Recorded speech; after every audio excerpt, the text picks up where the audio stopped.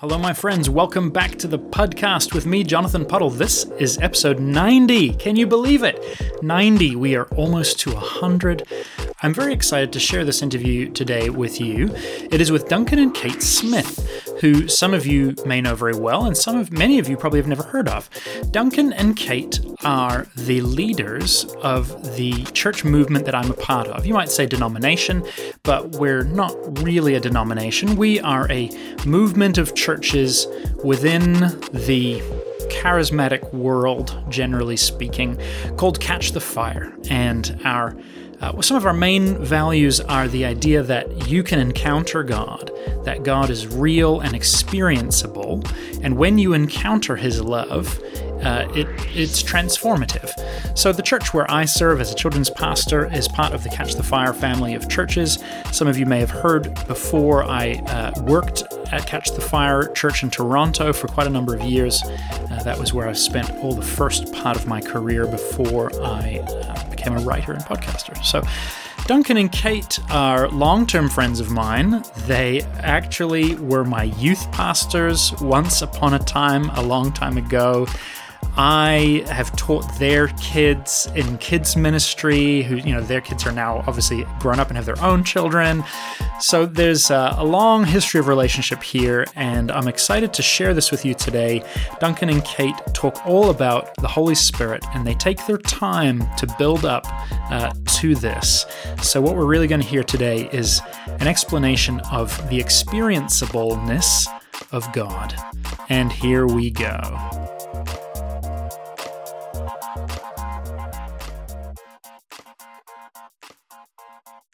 Okay, so we were just chatting earlier about church and life and the Holy Spirit and Jesus.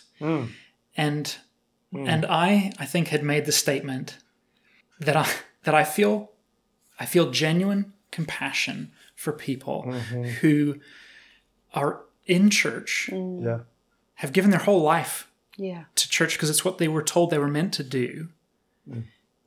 I'm so sorry for them already. Right? Like, there's something about, even I was thinking the words of Jesus, like to Thomas, right? Blessed are you because you have seen. Yes. But some of you haven't seen. Or, obviously Jesus' words, regarding all of us and so on. But thinking about that in light of, like, there are people who've been faithfully going through, it sounds like, to say going through the motions, it sounds rude, but like faithfully doing what they've understood the Christian life was meant to be, and are now tired, are hurt, are disillusioned, not least because of the rest of the world and the political marriages of church and all kinds of things. And they're left going, okay, well, if this is all there is, I think I'm done. And I would tend to agree. If that's all there is. Yeah, absolutely. If that's all there is, run as fast as you can away from all of that. Just run. Because all of that, in my humble opinion, is religion. And there's nothing more sinister and more damaging to the human heart than religion. Absolutely. Because 100%. it's so much about works. What we do, what we have to do to maintain our approval before God. I have to read my Bible. I have to tithe and sow into the church. I have to serve after I've already worked, 50 hours in my, weekly job. I've got my children to take care of. But yet somehow it never feels enough. Right. So it's like this big hole in our heart that we feel like we don't check these things off, then are we acceptable in God's sight? It's transactional. Correct. And you can never pay enough. Yes. Yeah, absolutely. Because God's perfection as creator is on the other side of an infinite gap from us, because we're the created. And not only are we the created, we're the created who chose to disobey God. Well, not that we did necessarily, but our our ancestor that God created us all in, Adam, chose to disobey God, rebel against God, and brought all of us into union with him, in his union with sin now. Mm-hmm. And with that fruit of the tree of the knowledge of good and evil, something that we were never created to eat. We were created to reach out and eat from the tree of life, which would have brought us into joyful righteousness and holiness and excited relational intimacy with God in his son Jesus, who really the tree of life was, the first invitational expression of the Son of God right there in the garden. Mm-hmm. And they could have reached out and eaten of the tree of life, and that would have brought them into union with the tree of life himself. But instead they reached out and ate from the tree that God said, you shall not eat of that, because in the day that you eat of it, you will surely die. And the moment they reached out and ate of that, they came into union with the knowledge of good and evil, which is religion in its most perfect, imperfect form, if you get what I mean. Yeah. And immediately became condemned because their conscience, they became conscious of what is good and conscious of what is evil, but outside of the relationship with perfection himself, the Creator. It's a burden that we're not actually made to carry. Correct. Right. Yeah, because if you think of, prior to the fall, Adam and Eve walked with God in friendship and communion. They had this beautiful Garden of Eden. They lacked nothing. They were naked and they had no shame. Yeah. And then suddenly, when they ate of the fruit, they became aware of their own shortcomings, covered themselves because of shame. And, isn't that the age-old thing, that we're just continually covering ourselves to hide the shame that I'm not good enough and I'm not enough. And then suddenly, work became toil. So everything was about toil after that. So this spirit of toil came upon us, where we've got to keep toiling. We've got to keep working harder. We've got to be proving ourselves. We've got to be striving and whatever to seek a place of peace. Yes. And can I add into that, Dal, that in that moment, it says their eyes were opened, which kind of tells me they were shut in some dimension when it comes to the spirit. And so, whereas before they were able to see and experience God, suddenly now they're confined to a realm where God has become invisible. And now, because they feel shame for the first time, God is no longer tangible in the way that he was. So now all of a sudden, they're not sure if he really loves them, if he really wants them. And so, together with all that guilt and that shame, now comes this whole thing of religion as an opportunity that the enemy just really capitalized on, where, I can't see God, I can't feel him, I don't know if he likes me, I don't know if he loves me, I know I don't like me, I know I don't love me, there it is. I hate myself, I know I've just, I'm naked, I'm ashamed, I don't like you either, you're naked, I'm ashamed of you, spousal shame, as we like to call it, don't we, Dal? And all of a sudden now, it's like, okay, I'm going to have to do this, and this, because if I do those things, now God's going to have to like me. Now you're going to have to like me. And I'm going to avoid doing this, and this, because I know if I do those things, you're going to hate me like I hate me, and God hates me.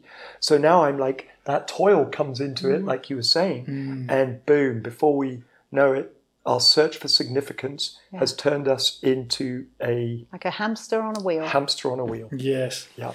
Henry Nouwen said, original sin is humanity's endless capacity for self-rejection. Wow. Ooh. That's such an amazing quote. So true. And then he goes on on genius he was. To say, self-rejection is the great enemy of the spiritual life because it contradicts the voice that calls us the beloved. Ooh. Yes. Ooh, come on now. And if I'm getting goosebumps all over me. If two sentences were enough, for sentence 3, he says, being the beloved is the core reality Yes. of our existence. Yes. Well, see, Augustine defined the Trinity and said this: if God is love, which he says in 1 John 4, 8 and 16, God is love.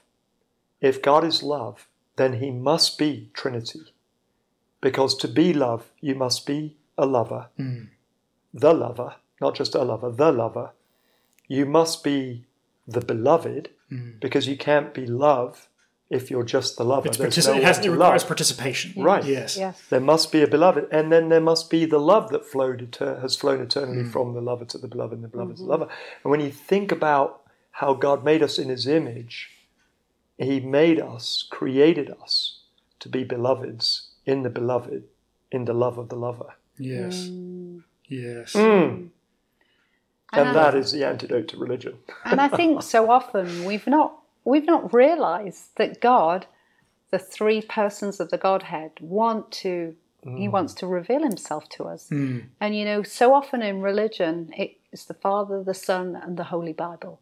Yes. Not Father, Son, and Holy Spirit. Yeah, true. And there's almost like a misperception of who God fully wants to reveal himself, because the nature of the Holy Spirit, that the essence of love flowing, and when we begin to get introduced to the Holy Spirit, not just as the little dove or just the force or just the thing we say, but actually he's a person. Come on. And he wants to have friendship, that we actually don't realize that he also has a role to really reveal Jesus, reveal the Father to us. Yeah. And he actually wants to speak to us.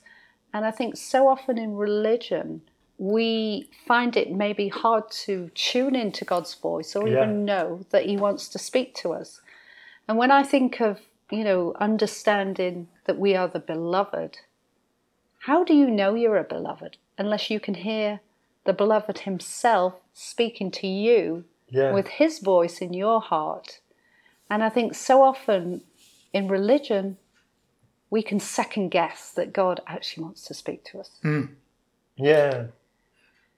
I like the way you phrased that, Duncan, earlier, that we move into this realm where we now can't see God. That distinction is important to me particularly because I think a lot of the language that was commonly used in my growing up, and I think pre-Catch the Fire, pre-our relationship, but also partly within that wider context, was very much like God is now removed. Yes. And I've had to reject the categorical removal because I don't see that in Scripture. Well, it's not truth. Well, yeah, there we go. Right. It's just not truth. But there is a thing that happens. Absolutely. Right? There is a reality, a false reality that sin. I think the way I've taught people is sin blinds us to the close presence of Correct. God. Yes. Yes. Yes. And so we then live as if he is far away. Yes. That's right. Sin gives us the consciousness of separation. Oh. Yes. Duncan's smiling because my children are coming in the door of the house. Hi, how are you? Hey, Ruben. Oh. How are you? Good to see you. How was school? Good. Yeah? Oh. Yeah, sin gives us sin created in Adam and Eve the consciousness of separation, which of course when God then had to remove them from the garden, which I love how our pastor John Arnott has taught us, years ago. I always had the picture of that moment being this awful, tyrannical, sort of sounding God who's like, Banished. You've done what? Throw you out of the garden, put that flaming sword, never come back, you're going to die, that kind of angry, sort of furious father.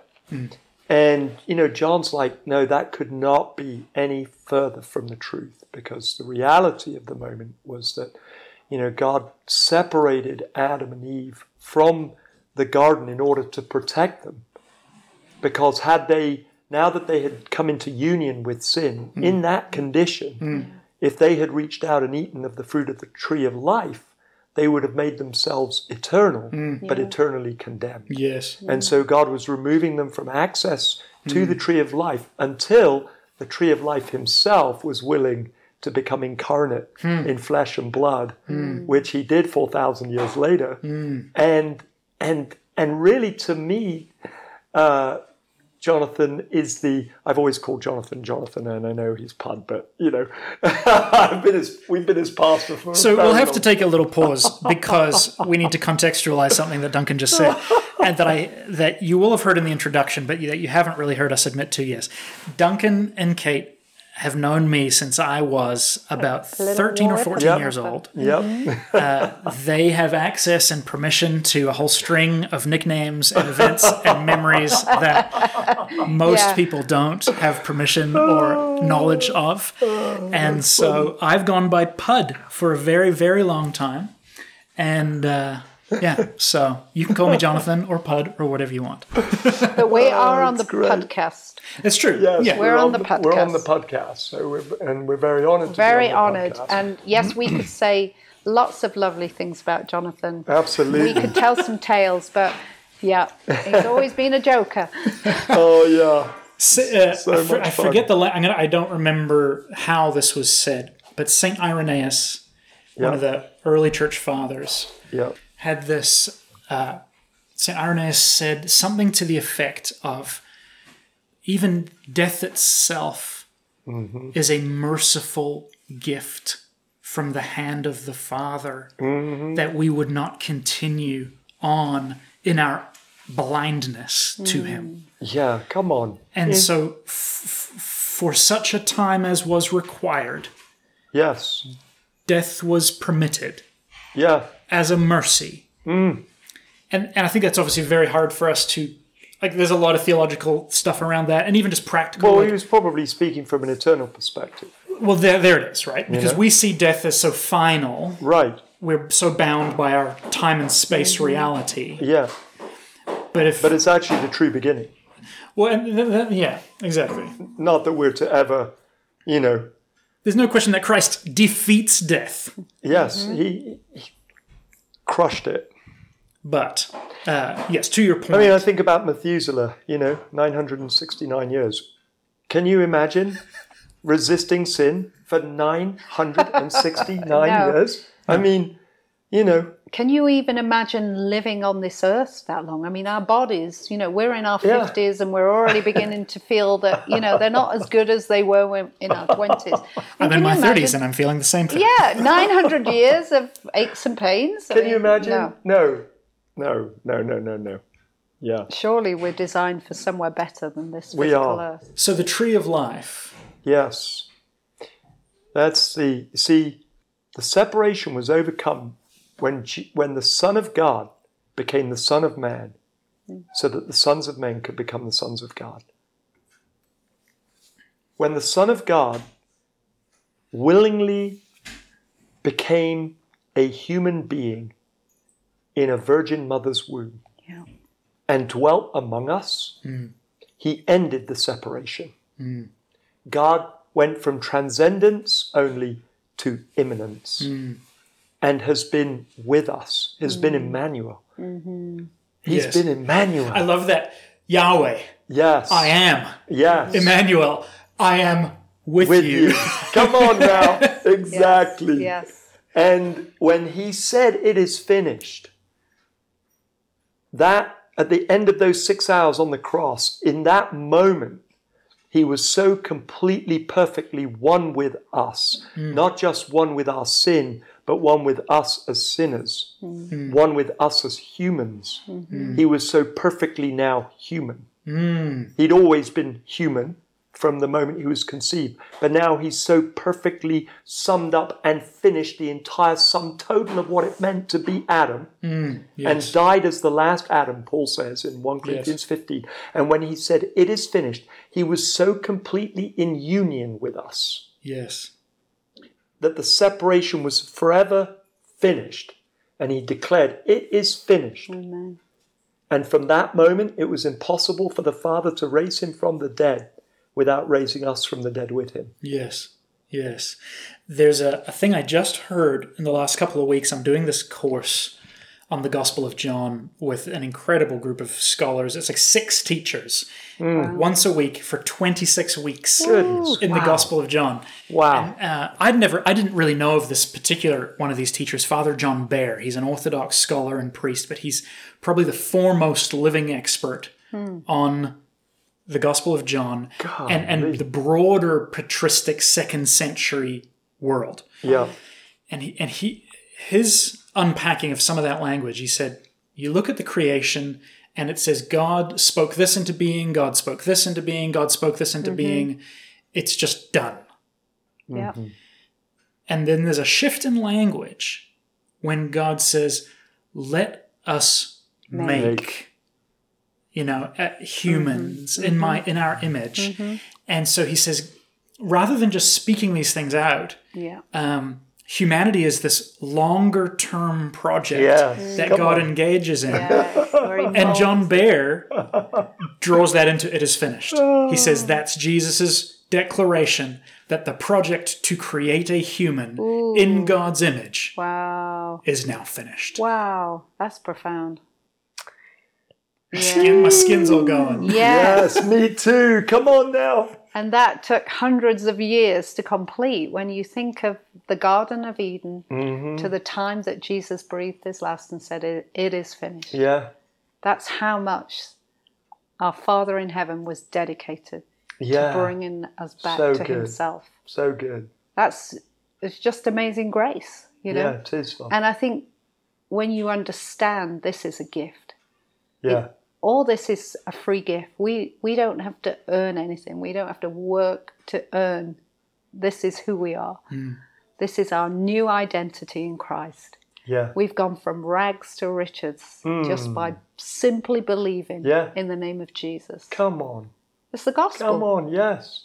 If I never participated in another church service ever again, I'm still clothed in the riches of Christ. Yes. Yes.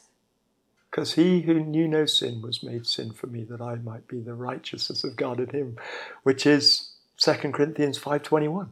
Yeah. That's scripture. It's not something I made up in my head. And it's not just for the pastor. No. It's not just for the person ministering. It's actually for me as a person sat in my home. Yes. Like you said, if I ever manage to make it to a church gathering again or not, that doesn't change this reality of who we are in Christ, that we are born again of the Spirit. Yes. And I think often we stop at that. We're born again, but we're born again of the Spirit. Yeah. And those that are led by the Spirit, so it's not just a one-time event. Those who are led by the Spirit are sons of God. Oh, yes. And so I think, if we don't understand that we're sons going on a journey being led by the Holy Spirit, we think it starts and ends with us just giving our life to Jesus and attending church. Yes. Yeah. And you've made me think of something.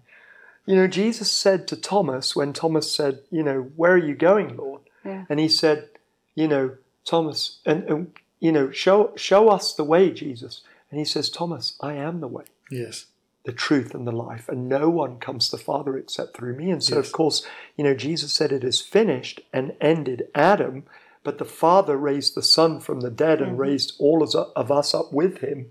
And the journey has begun again now into the Father.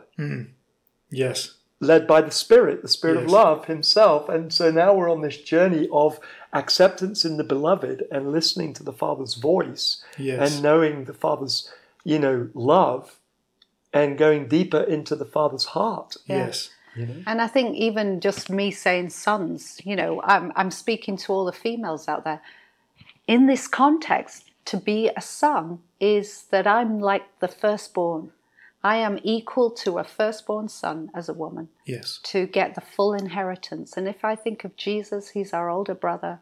He's the firstborn of all creation. He's the firstborn. Yes. Firstborn from the dead. Over creation. Yeah. He came as a son of God Yeah. onto the earth. But he's like our big brother, but he has got the full inheritance because of who he is in God, in the Godhead. But we have the same privileges because we are in Christ now. Yeah, that's it. And so, sons in ancient Hebrew culture, they got 2/3, the firstborn got 2/3 of the inheritance to take care of the household after the father passed on.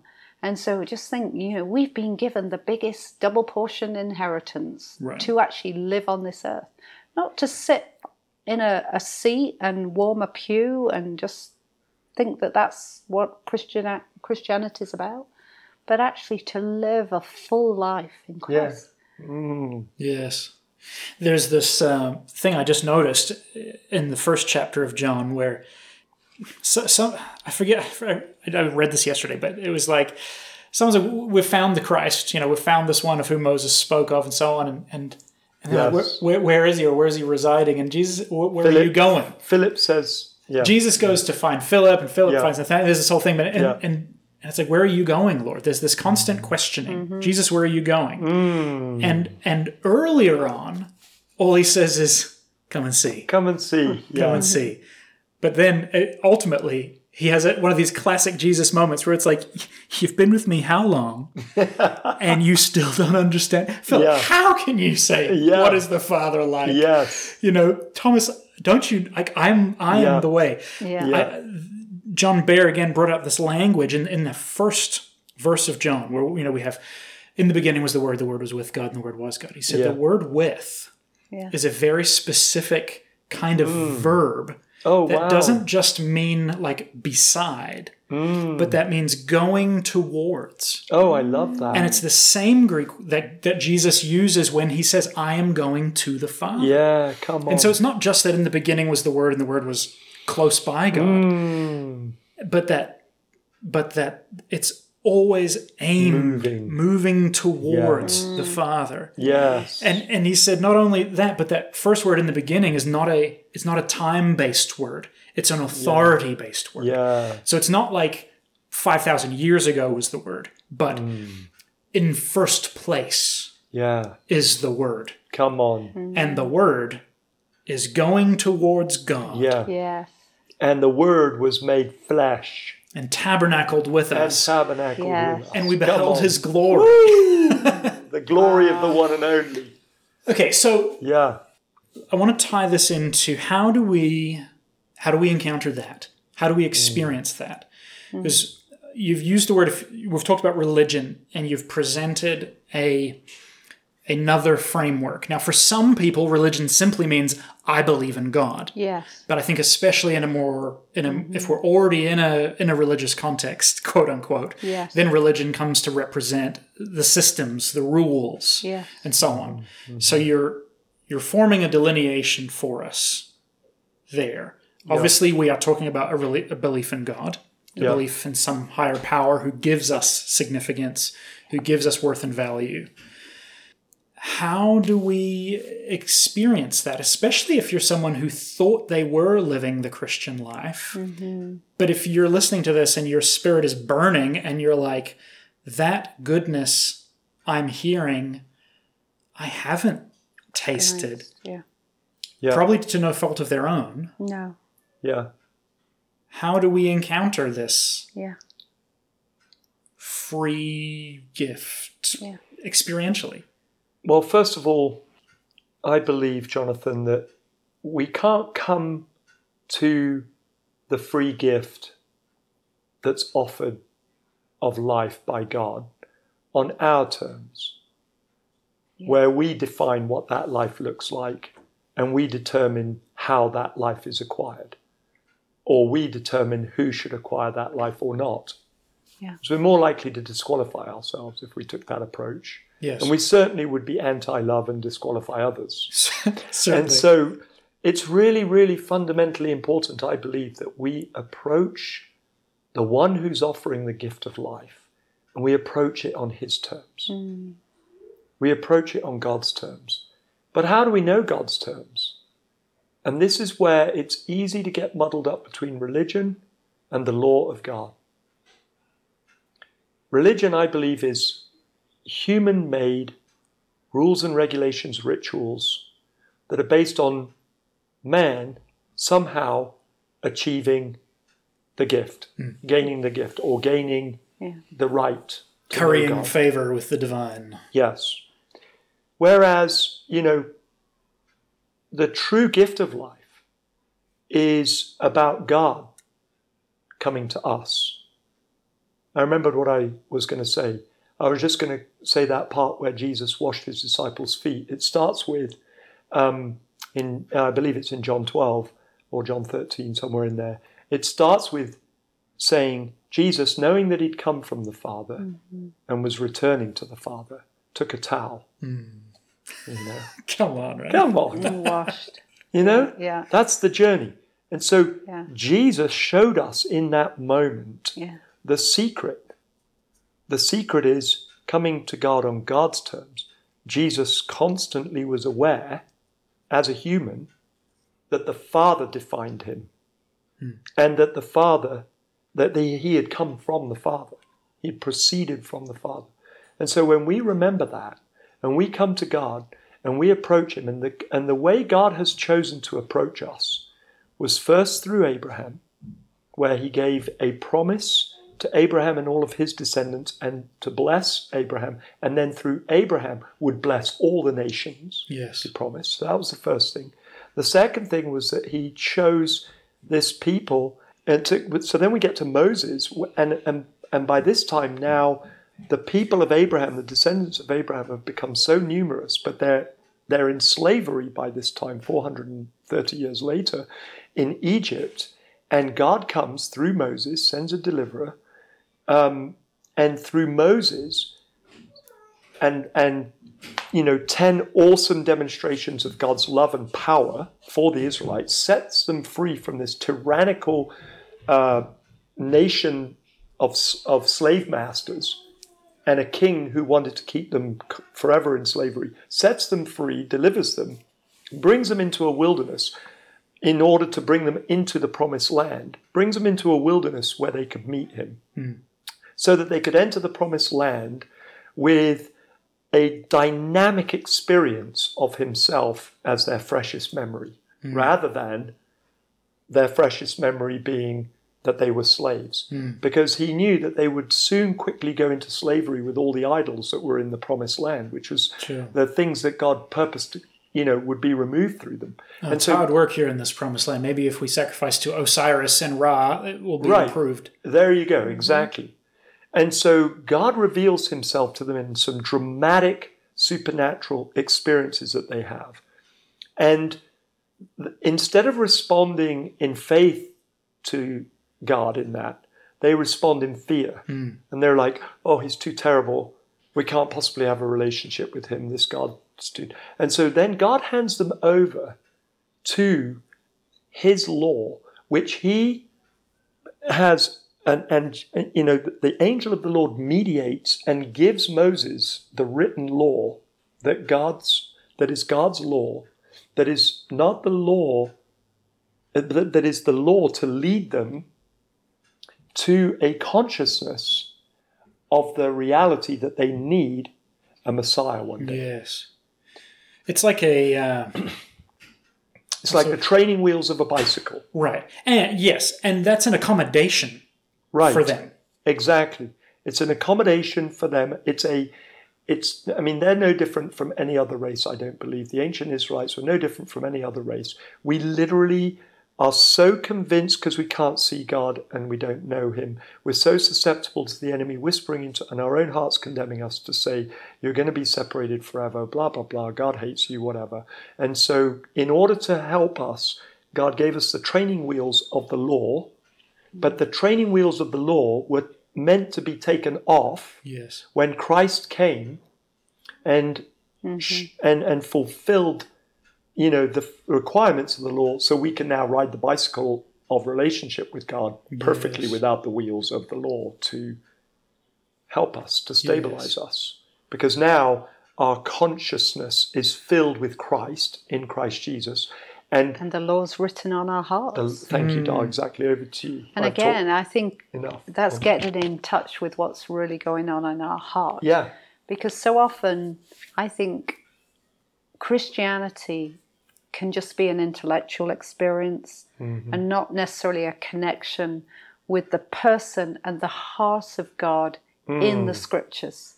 So as we read Scriptures, we begin to ask God to reveal Himself and His heart and show us who He is. Just like that example of Jesus washing His disciples' feet, He was showing them that He came to serve rather than to be served. That His heart of love and compassion, not to say, I'm the big cheese, come and follow me, come and serve me, but lay your life down just like I'm doing. Then you'll know, then people will know that you love them because you've laid your life down for them. So good. I think as we begin to connect to the heart of God, the heart of the Father, that He wasn't this big vengeful God, just like, I'm going to send my son to the cross and he's going to be brutally murdered for your sin. Jesus gave His life as a sacrifice for our sin. And, to see the relationship, I think, that Jesus had with His Father when He walked the earth, where He said, I do nothing, say nothing without hearing and seeing what the Father is doing. Yes. So all the acts of love and the demonstration through the miracles and the healings, the compassion. it was the heart of God, the compassion, the tenderness of God's heart being revealed to that one person that was sick. I think about the woman with the issue of blood. I'm a woman, so I relate to that story particularly. And, talk about the issue of blood, that's... But she could not get well. Yeah. And she was considered unclean because of the blood. And imagine that, 12 months a year for 12 years. And she spent everything she had. Imagine the hopelessness. Yeah. The way that she was shamed by society and people around her because she was considered unclean. Yeah. And Jesus Himself, who was clean, touched the unclean lady and made her well, restored dignity and honor to her. And in an instant, she knew, not because she was healed alone, but because Jesus looked at her and communicated so much worth to her in that moment. Yes. I mean, that's the heart of God. It's the heart of God, She's not even given a name in that story. Isn't that amazing? Jairus is named, and Jesus is on his way there to an important person who gets his name in the story. Yeah. And Jesus calls that woman daughter. Yes. It's the only name she's given. Lovely. The only name we need. Yeah. So this is interesting because what you said to me, the question was, how do we kind of come to experience this? And you said, Duncan, we come to God on God's terms. Yes. Which I think many of us would be trained to hear. We have to do all the right things. But what you've just unpacked is that God's terms look a lot more like, I'm already right here with a towel around my waist. Yes, come on. Yeah. So maybe coming to God on God's terms looks more like us coming to Jesus, taking our dirty sandals off so we can be washed. Yeah, that's good. I love that. Then jumping that's through really the hoops. Awesome, Jonathan. Then Yeah, very much so. And, I think about, I sort of was coming towards part B of my answer, so to speak, is that once we've surrendered to the reality that God has a right to give a perfect law to us and expect us to keep that perfect law, and the reason He gave it to us is so that we could discover we can't, and therefore we need Him to fulfill that perfect law, that's when we begin to start to truly reach out to Him for the gift, first of all, the gift of His Son, Jesus. Yes. to fulfill the law, who fulfilled the law for us and brought us into union with himself. But then also the second great gift of the Father, and that is he's given us of his very Spirit. He gives us the Holy Spirit. Yeah. Like Kate said, he fulfilled what he promised in the law in Jeremiah 36:26, when he said, I'm going to take out of you your heart of stone, that stony heartedness that just has no capacity for relationship with me. And I'm going to give you a brand new heart, a heart of flesh, a pumping heart that's vibrantly excited for Jesus, for God, the Father, for Jesus, the Son, and God, the Holy Spirit. I'm going to give that to you as a gift.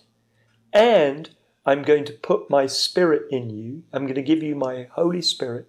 And I'm going to put my law, instead of being training wheels on the outside, I'm going to put my law in your heart. Yes. So that you know what this is the way, walk in it. You don't have to reach out and eat from the fruit of the tree of the knowledge of good and evil that's on the outside of you. I'm going to put on the inside of you this constant knowing of what is the right way, because my very Spirit is going to be in you. And it reminds me of Jesus in John 20:21, where Jesus appears to his disciples after he's risen from the dead. And he says to them, as the Father sent me, so now I send you. And then he breathes on them and says, receive the Holy Spirit. Yeah. And then he says, whoever sins you forgive are forgiven. Whoever sins you do not forgive are not forgiven. Not only does he tell them, by implication, your sins are completely forgiven now. In fact, that's no longer the big deal of life. The big deal of life is, now your sins are forgiven. I'm sending you on a mission to the world where you are going to be as good news to the world as I have been. Wow. Right. As Israel was intended and invited to be. Exactly. Right. The new Adam, the new Israel, the whole bit. Correct. Yes. You're in me, I'm in you, we're in the Father. Yes. And now I'm sending you on a mission. And by the way, for that mission, be filled with the Holy Spirit. And then he upgrades our status to his status with him by saying the unthinkable, whoever sins you forgive are forgiven, whoever sins you do not forgive are not forgiven. We will take a quick break to thank all of my patrons. Thank you to everybody who is a supporter on patreon.com. You can become a patron and support the show at patreon.com/Jonathan Puddle. You can give for as little as $3 a month, or much more if you'd like to. And you'll be keeping this show afloat. You'll be sewing into all the work that I do, and you'll be helping push forward messages of hope and grace and love, which is what the podcast and my writing is all about. So thank you to everybody who chips in each month. It is such a blessing. Much appreciated to all of you. Let's get back to the show. Which when you think about Luke 5, where the guy was lowered down, the paralyzed man was lowered down in front of Jesus, and Jesus said, son, your sins are forgiven. Yeah. And they're like, what? You know, the Pharisees are all around thinking in their hearts, how dare you say your sins are forgiven? Only God can do it. Only God has authority on earth to forgive. And Jesus says, knowing their thoughts, what's easier for me to say, son, your sins are forgiven? Or pick up your mat and walk. And then you could just imagine his fiery eyes, and without them even answering, because it's totally rhetorical, he says, son, pick up your mat and walk. And the man rolls up his mat and walks out, you know, and proving that Jesus is God. Yeah. And yet he tells us now, we have the authority to forgive sins, because you are now the representation of me on the earth. Wow. And I came to represent the Father, and now you come to represent the Father. And the appropriate number of sins to forgive is all the sins. Exactly. All. Yeah. We're the living headquarters. Of the Trinity on the earth. Yeah. Yes. You know, that we carry him. We host him now. Yes. We're the temple of the Holy Spirit. Yes. Yeah.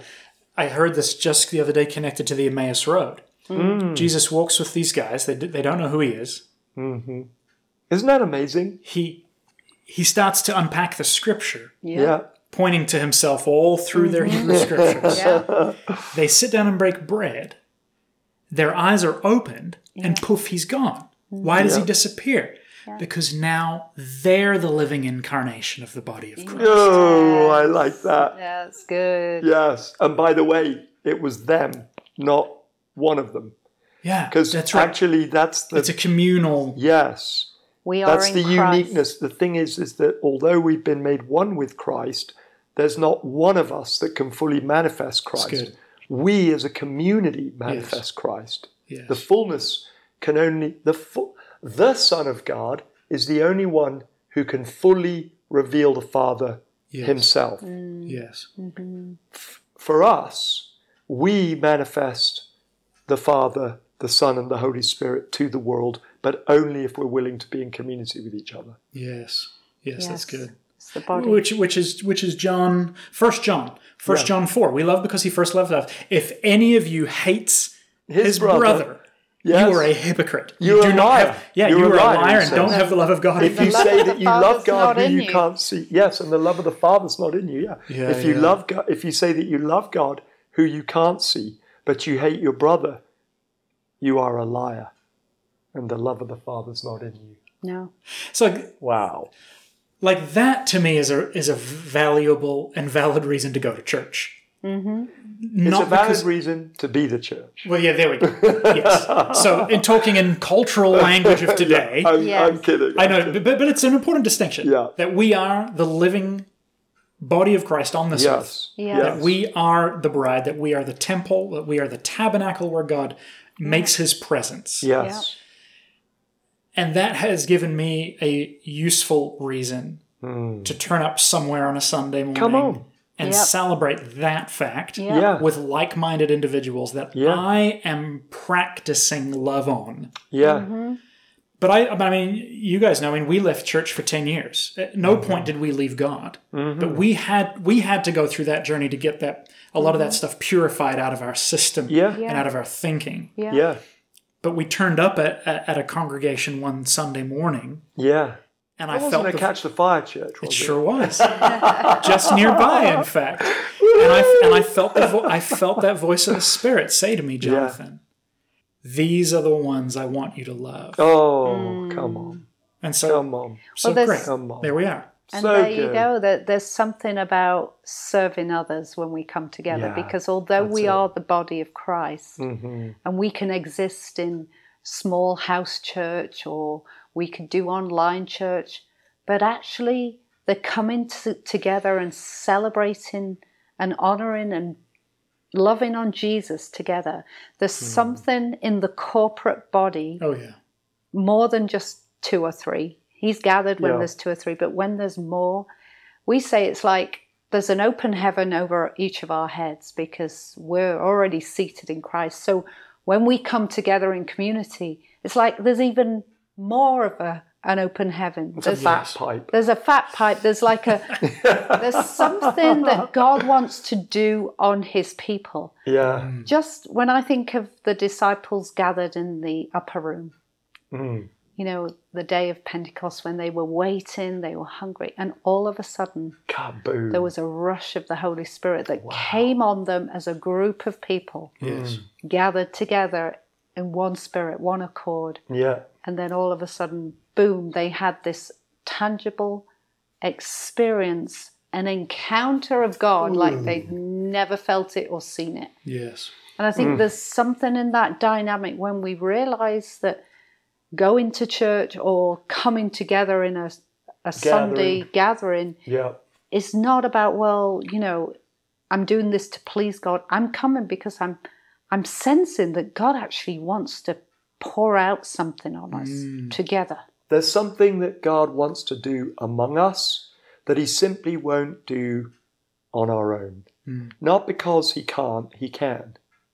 But He wants to dwell among us. Yes. And it's not just me and Jesus. Yes.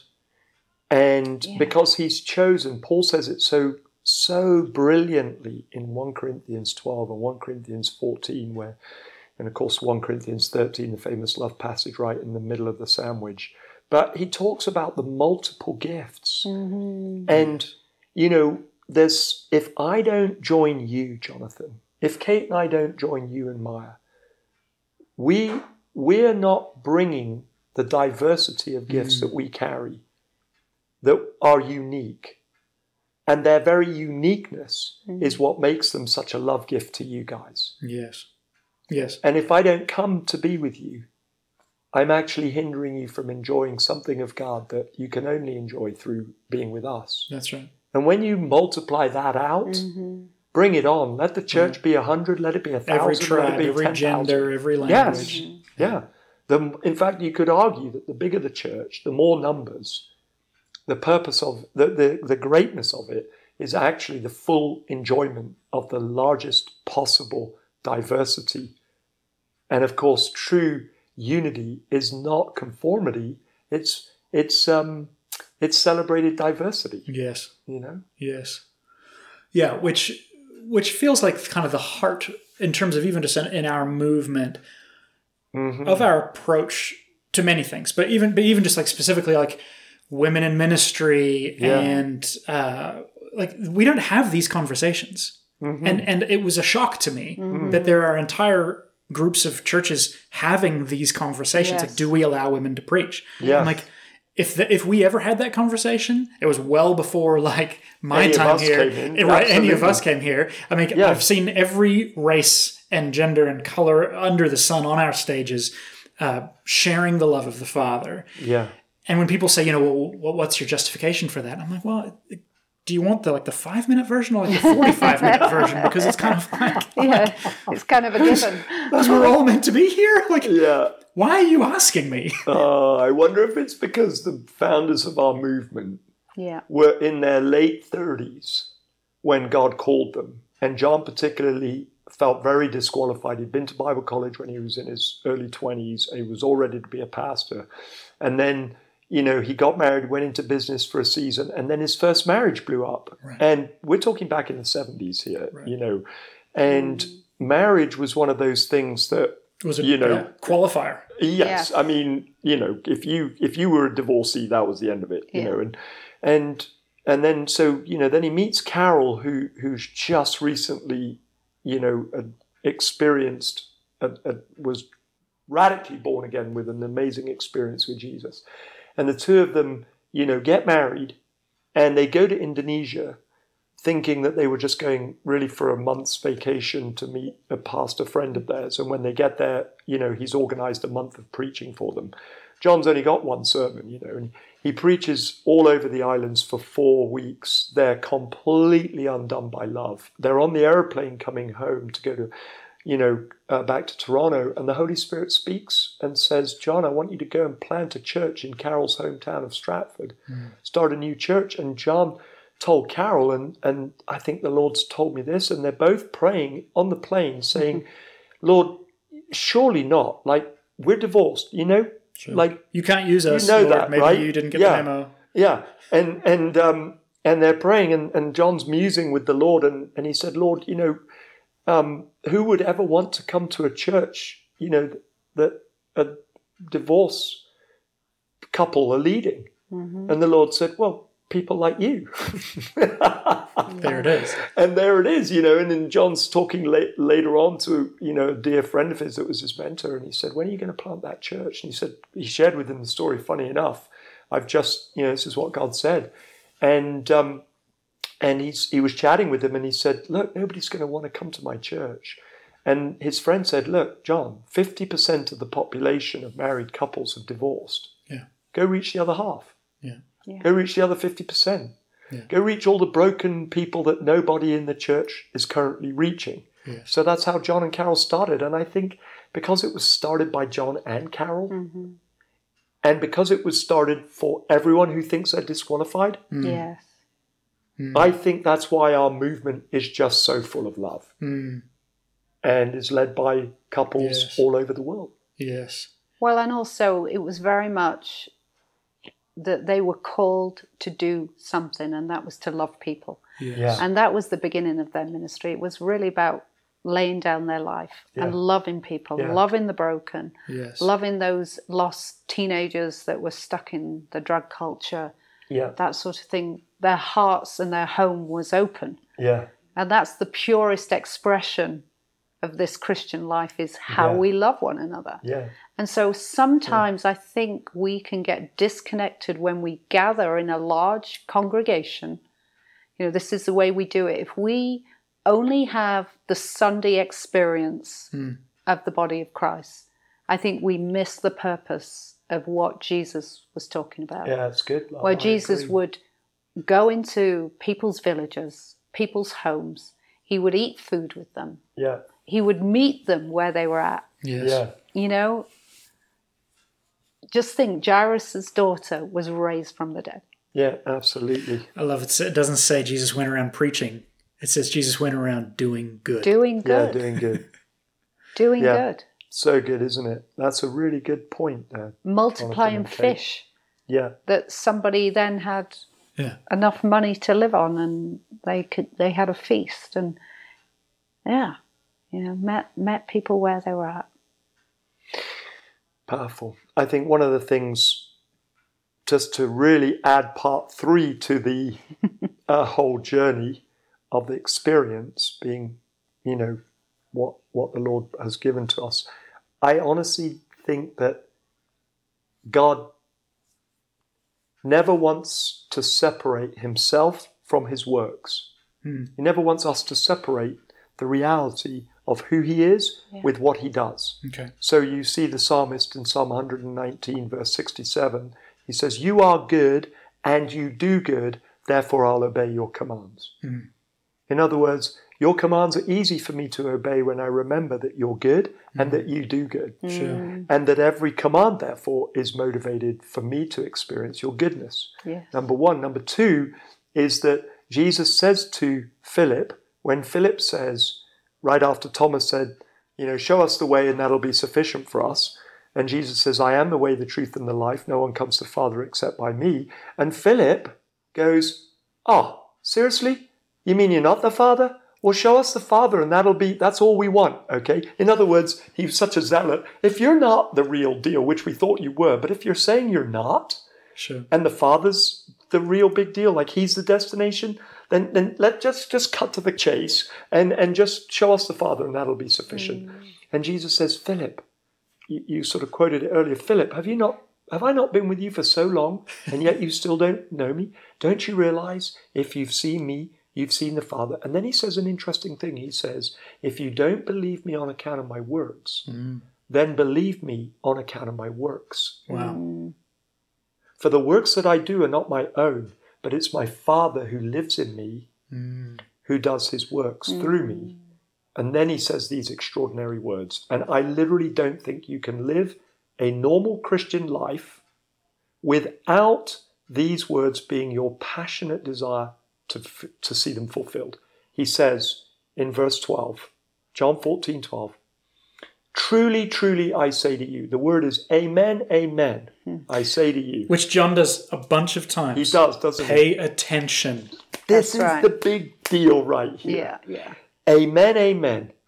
Whoever believes in me, not only will he do or she do the things that I do, but even greater works will they do in my name, because I go to the Father. And so I think a church that is full of religion is almost 100% devoid of miracles. And that's where you know that it's not the right place for you. Because we were created not for religion, but for relationship with Jesus. And relationship with Jesus is a life 100% opportunity for miracles to be your daily experience. And it's open-ended. It's open-ended. Right, whereas religion is specifically closed. Yeah. Wow. Control. Yes. We can't handle that risk. Right. Yes. But these and greater works. Yeah.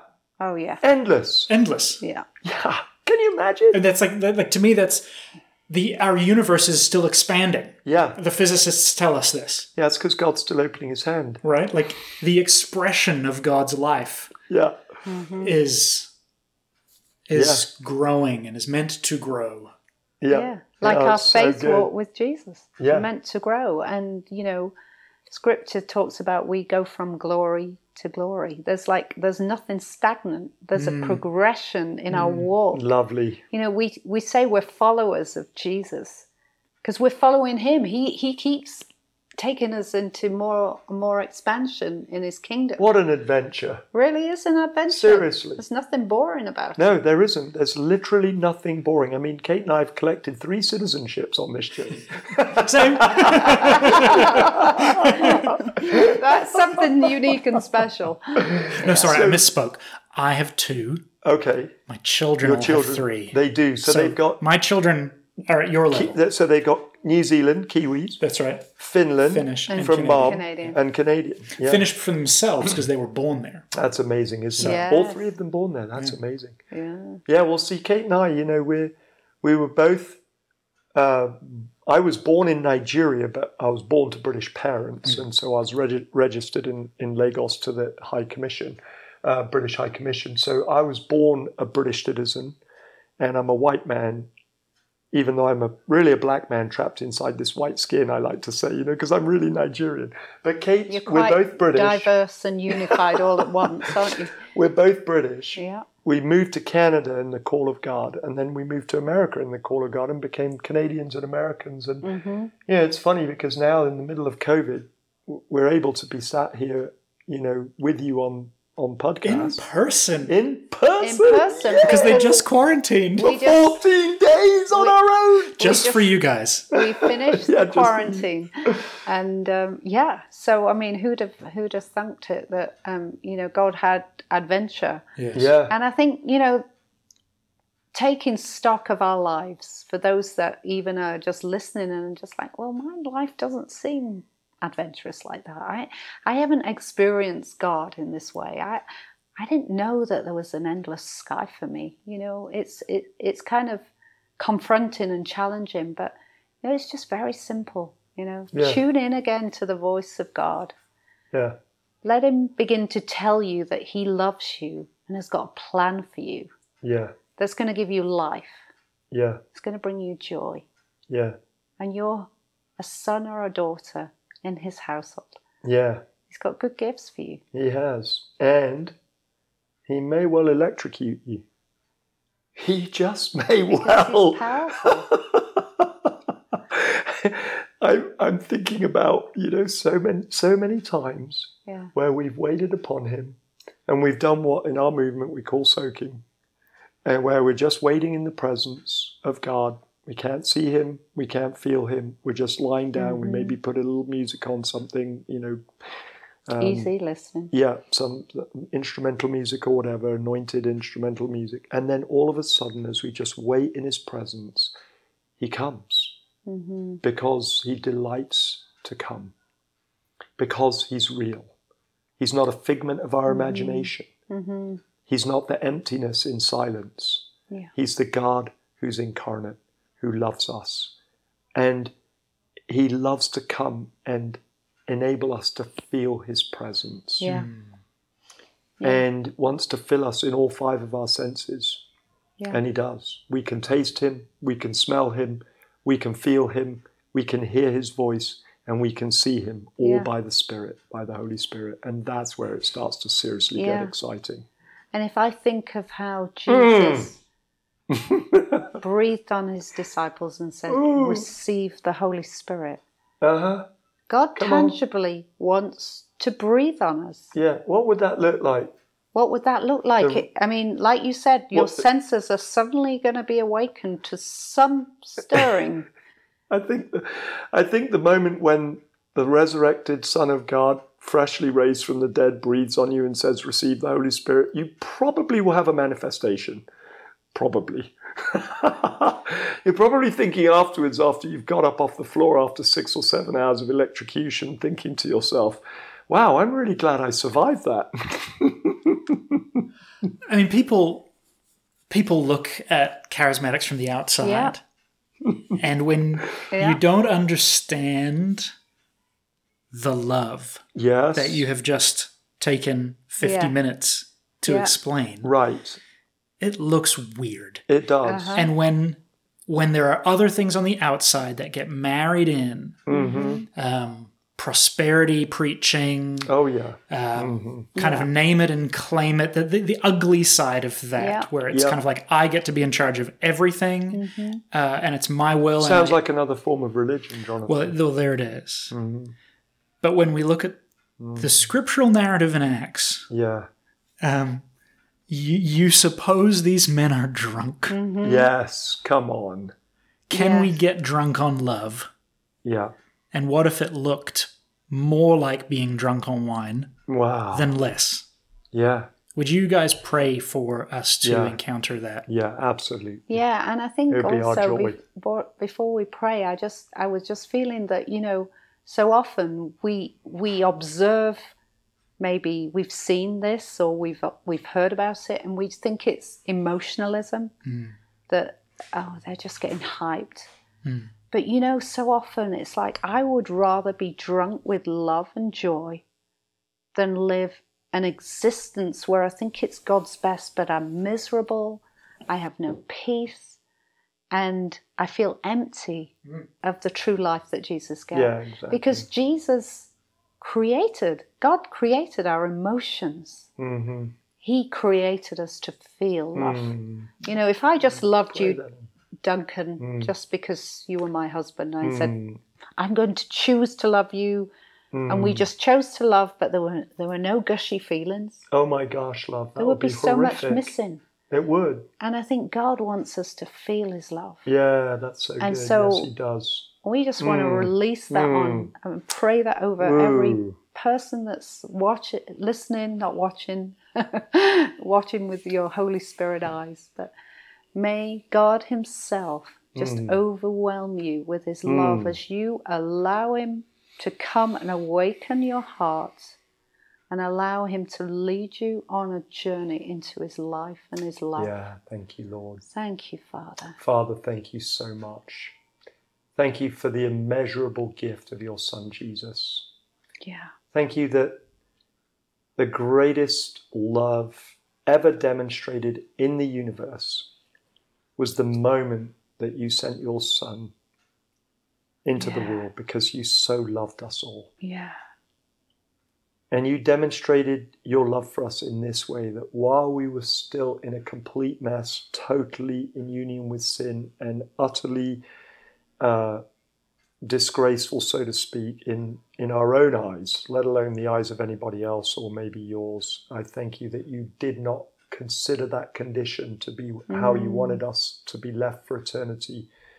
But Lord, you came and you demonstrated your love for us in this way, that while we were still sinners, Christ died for us. And I thank you for every listener right now, that everyone, Christ died for each one. Each one of us. And so right now I thank you, glorious Father, that we can know you, tangibly, experientially know you in the Son of God, in our union with the Son of God in his resurrection. We can know you. And I ask you that you would fill us all with the Holy Spirit, and that it wouldn't be a theoretical, like Kate was saying, an empty determination, like a wife trying to love a husband or a husband trying to love a wife, and just leave it devoid of all feeling. Lord, I'm asking you that you would give each of us and each of the listeners now on this wonderful podcast, I'm asking you, every listener right now, Holy Spirit, fill them. Holy Spirit, anoint them. Holy Spirit, electrocute them. Lord, just crash in your love. Thank you that, Holy Spirit, you are the very love of the Father and the Son, the eternal flame of love, the eternal fire of love. Baptize, immerse every listener right now in your love. Let them tingle with love. Let them get goosebumps with love. Let them have love in the deepest part of their knower. Let every person who doesn't feel a thing, let them just know in their knower that you love them. Lord, it's all about you. Lord, we come to you on your terms. Crash in on us on your terms. In Jesus' name, amen. Whoa, come Holy Spirit. Abba!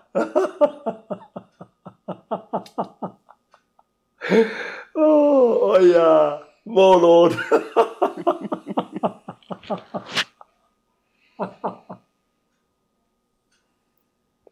More, Lord. Whoa. That's it. Take everyone listening right now, take a deep breath of the Holy Spirit in. He's more real than the air we breathe. Yeah. He's more real than any human being. Don't be afraid of the silence or be afraid that he might not be there. He is the immanent, transcendent God. Woo. Woo. He's closer than our very flesh. And he's not ashamed of us. Oh. God is now forever a human.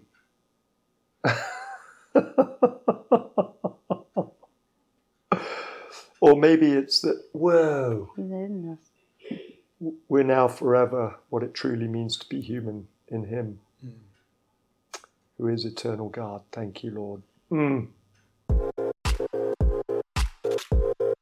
Amen. Thank you to Duncan and Kate Smith for joining me for this. It was fun. Actually, we did that in person.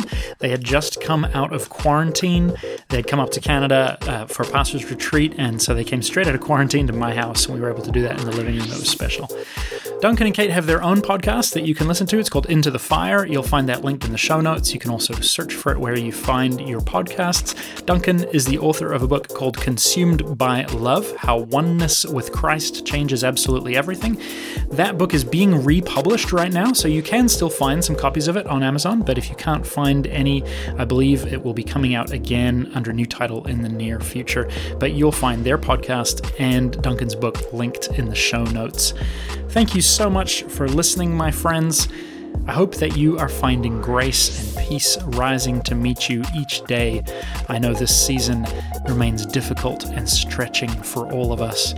I know that God is with us, and I hope you can sense and feel him with you too.